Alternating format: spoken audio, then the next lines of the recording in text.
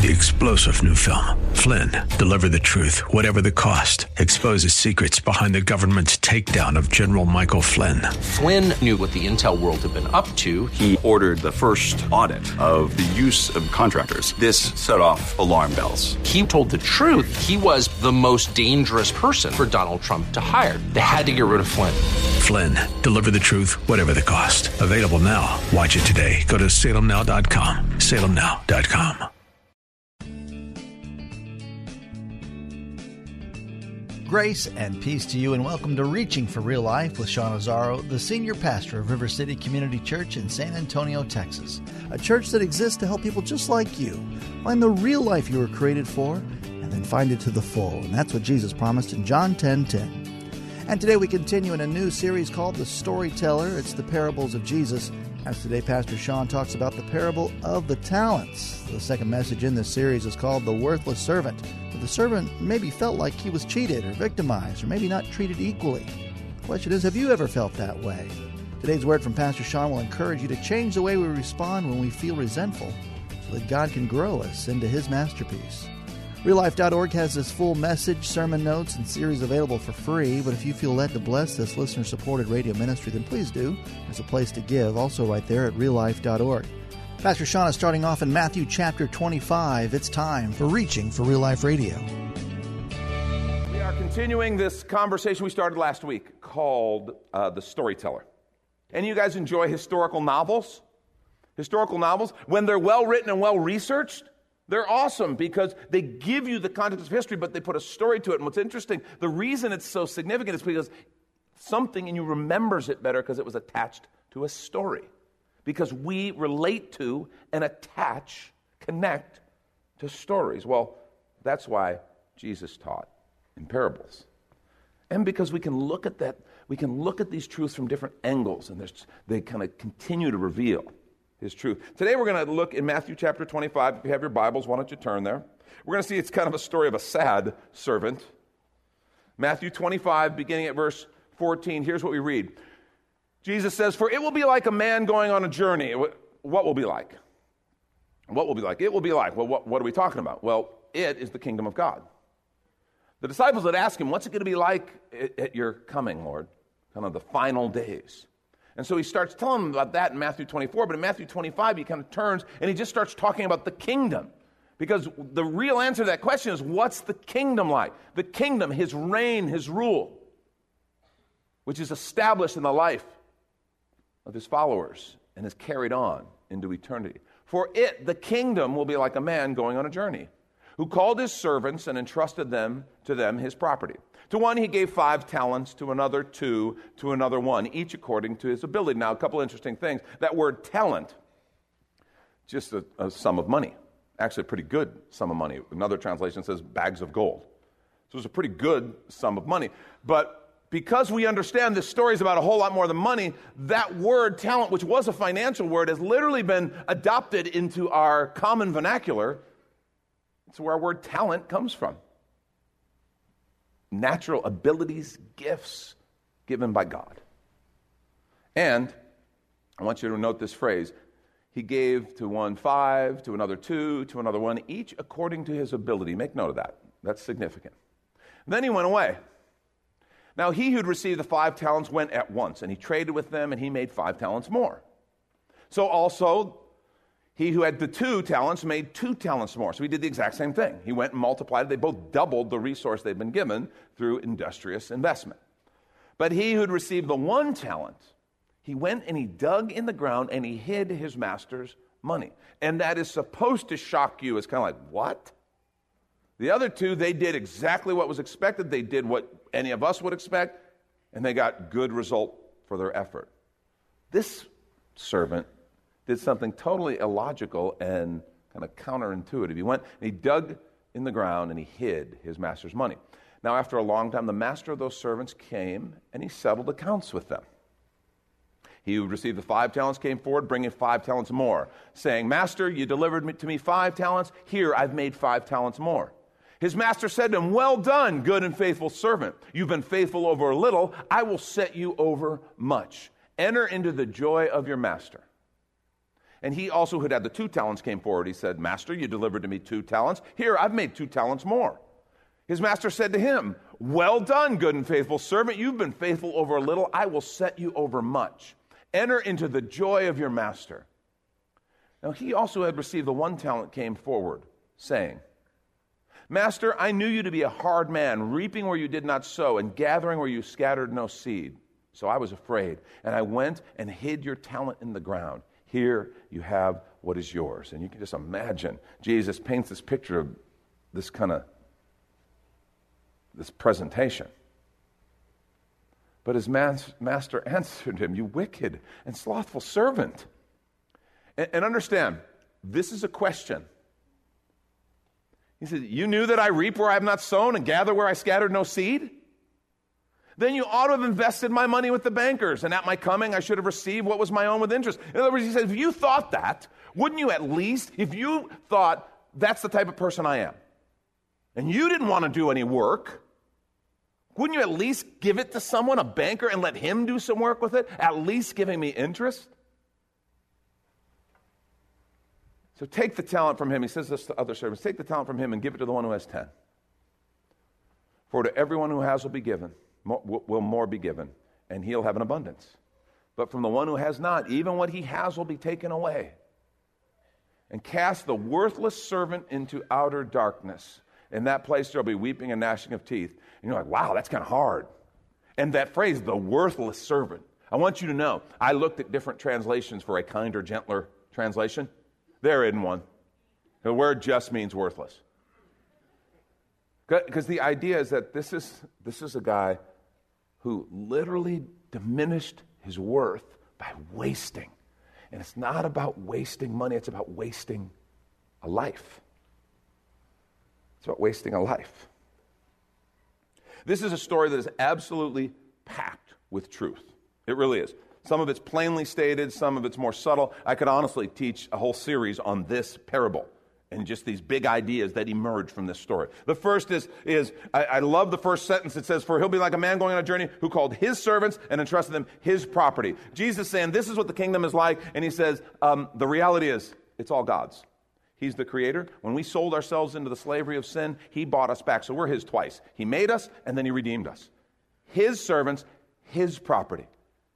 All the stuff we're handling, all the stuff we're working with, all the stuff we're doing, folks, we come in with nothing and we leave with nothing, right? We're his servants. It's his property. He called his servants and his property. And interesting, we note that all are given something, not all are given the same thing. And some of us have been raised this way, well, that's not fair. That's not fair. Everyone should have been given the same amount. And it's interesting, it says, because it's based on ability.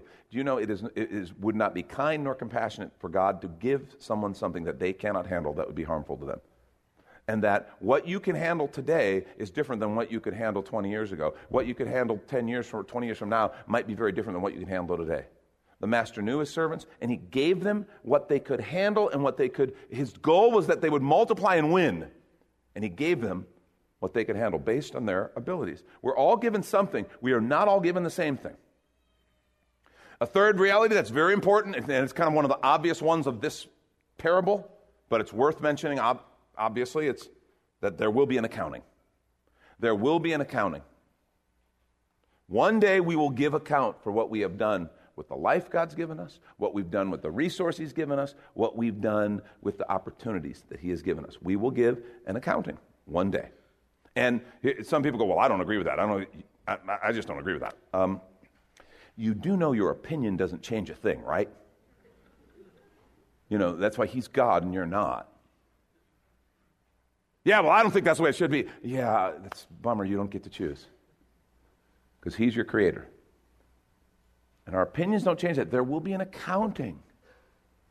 Fourth point that I think is really strong, and it's just worth mentioning, faithfulness yields promotion and reward, and it's available to everyone.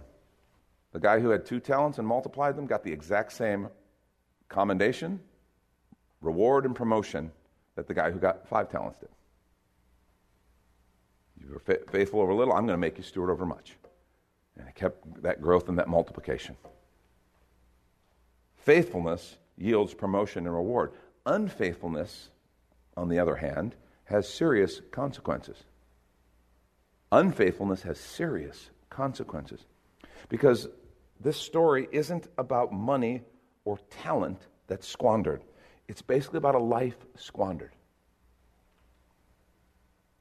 This story is about the tragedy of people squandering the gift of life and the opportunities that God has put before us.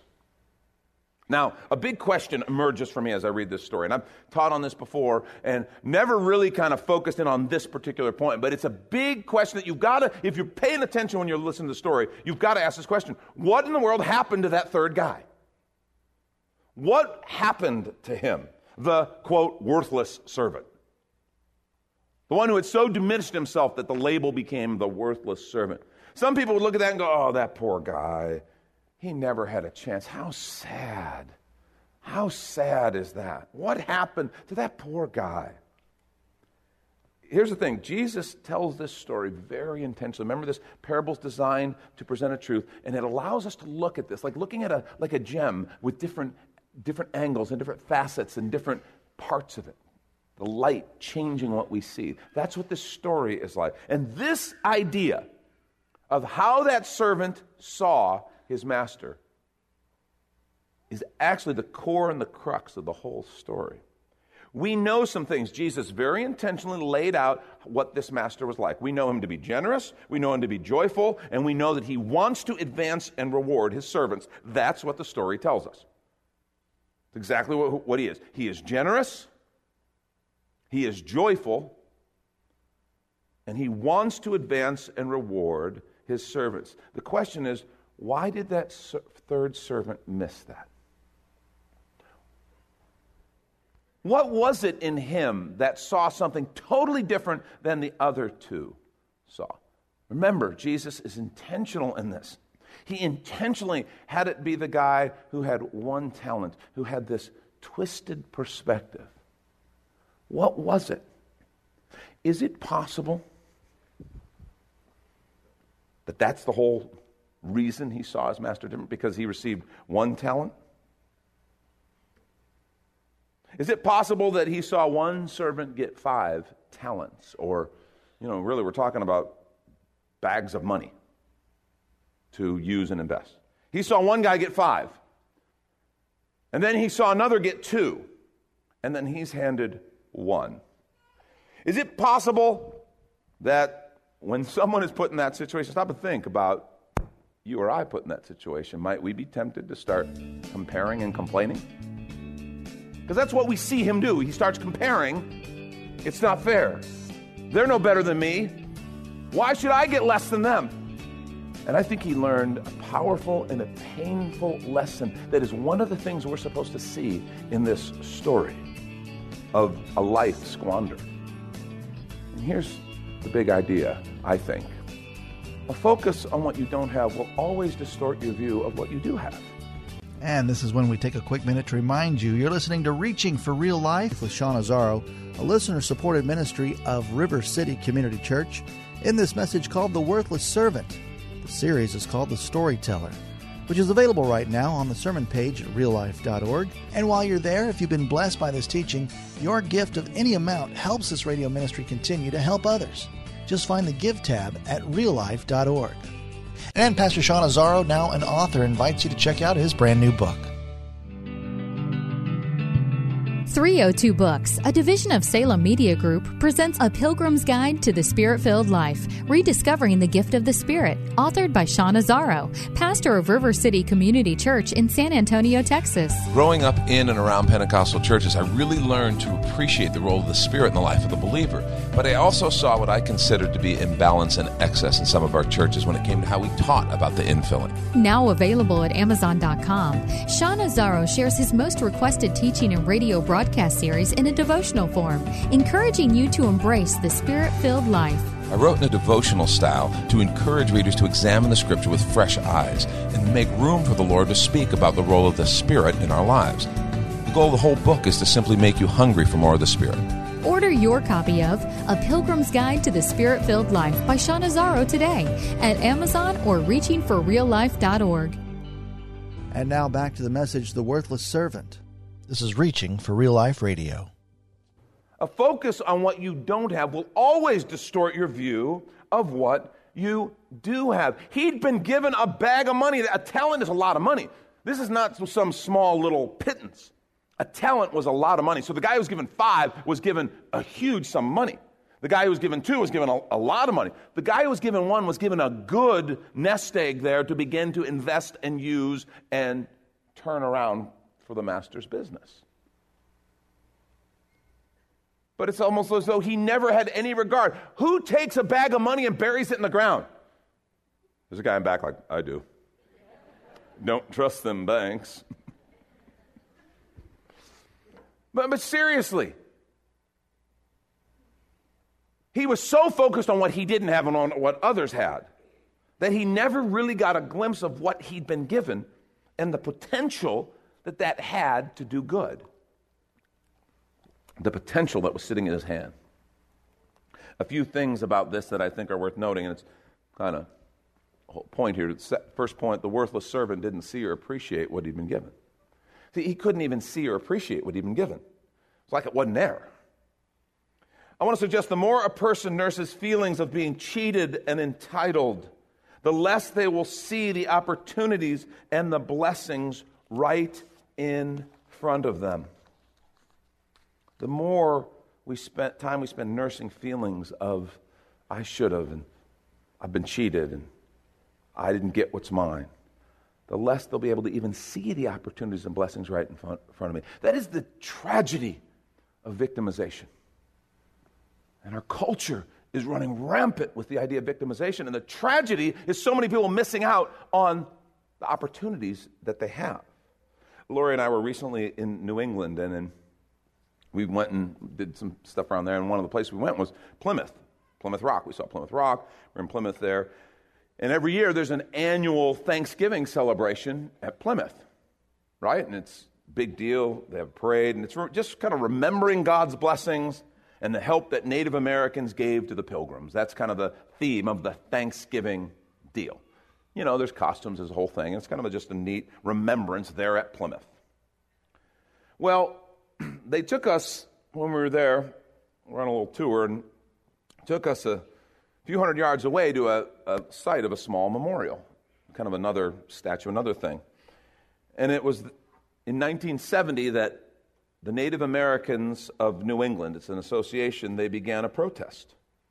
And they chose to do this protest on Thanksgiving, so that every Thanksgiving there are these two groups that converge on Plymouth, Massachusetts.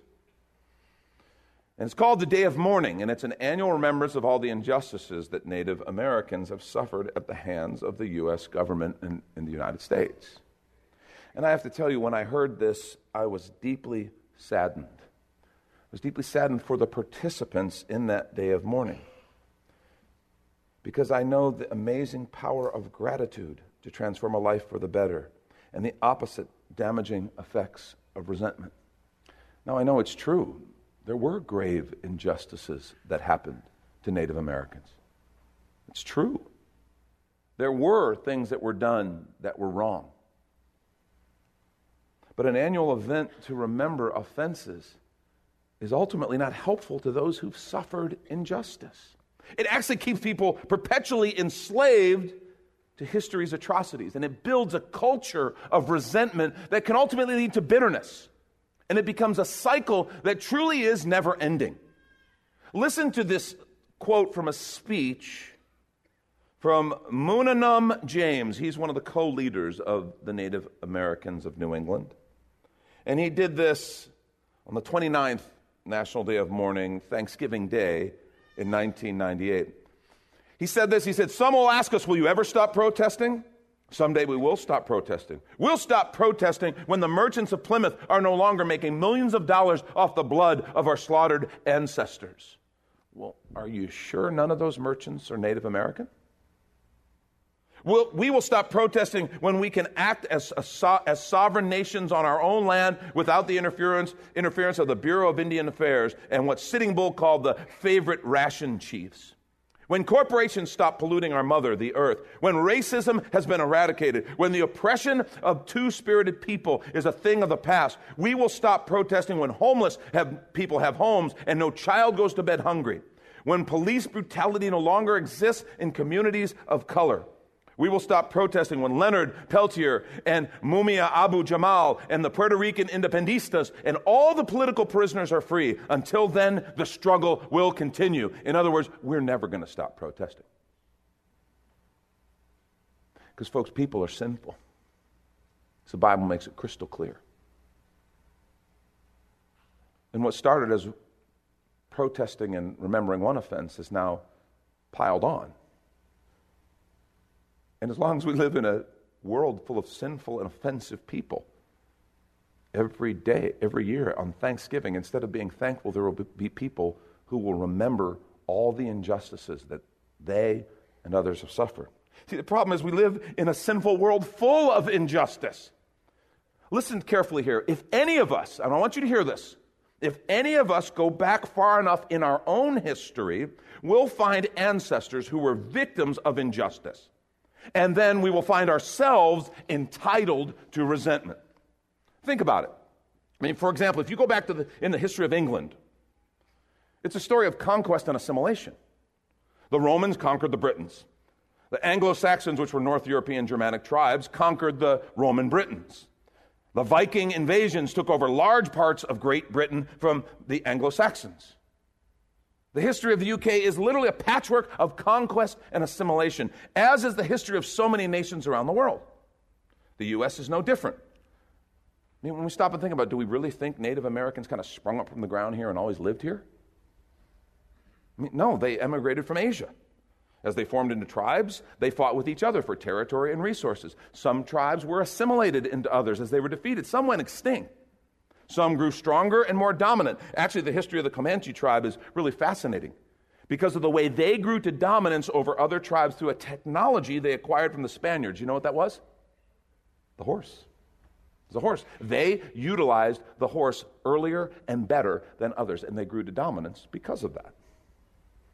Of course, Europeans came along, and they were, at the time, the most technologically advanced tribe to come. See, all these and other conquests from around the world involve violence, they involve torture, they involve slavery, and other serious injustice. Sadly, this is what it means to live in a fallen, sinful world. And the point is, if you want to define yourself by offense or by slight, you can find a reason. If you're here and your ancestors suffered under the injustice of slavery in the United States, you have a choice to make. While many voices will call for you to define yourself by a historical injustice, I'd invite you to choose instead the life-giving perspective of gratitude. Your ancestors truly did experience a horrible injustice. But because of their suffering, you grew up in one of the greatest centers of prosperity and opportunity in world history. You enjoyed access to resources, education, opportunity that others around the world only dream of.